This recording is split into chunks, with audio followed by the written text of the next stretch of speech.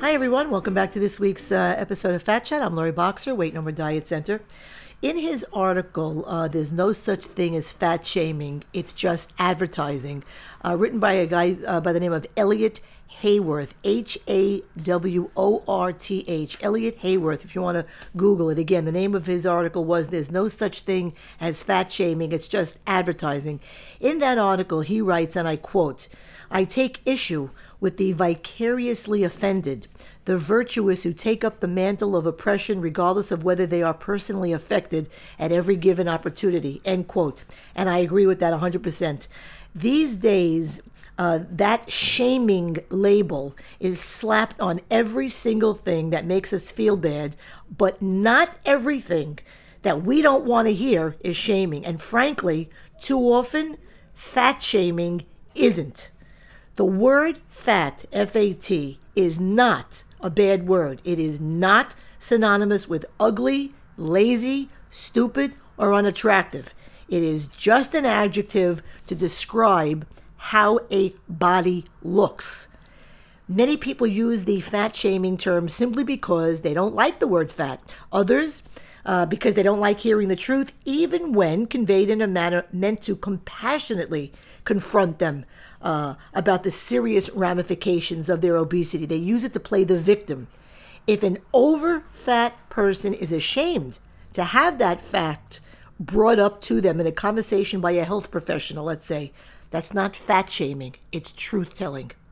If they become defensive about an honest and sincere attempt by someone who loves them to talk to them about the physical and emotional repercussions of their weight, that also is not fat shaming, it's truth-telling.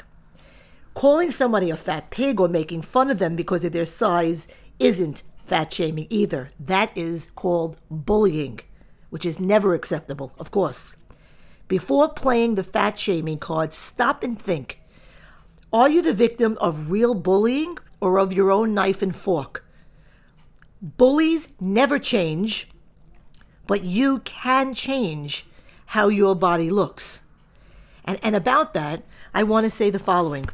You know, society tends to tell everyone that they're perfect the way they are and they, shouldn't change a damn thing. But when it comes to health concern, something does need to change. If you are overweight or obese, then you should try working towards a healthier lifestyle. You should not, listen to society and maintain a ton of weight and settle for calling yourself curvy and thick and plus-sized. You should not keep telling yourself, you're comfortable as you are, eating however you wish, and act like you want to be obese just because that is what you are. If you were slim, okay, if you were slim right now, would you wake up one morning and purposely work to gain a lot of weight so you can grow into being curvy and thick and plus size? I don't think so. Telling overfat people to accept their bodies as they are, to be happy with how they look, even if they are extremely unhealthy, is the same thing as telling people with anorexia, okay, that they should continue starving themselves if that makes them happy. Every single day, as I'm sure many of you do as well, I see, heavier girls and women posting on Instagram, and elsewhere saying things like, this is what a real body looks like. No man wants skin and bones. Is that skinny shaming? I wonder.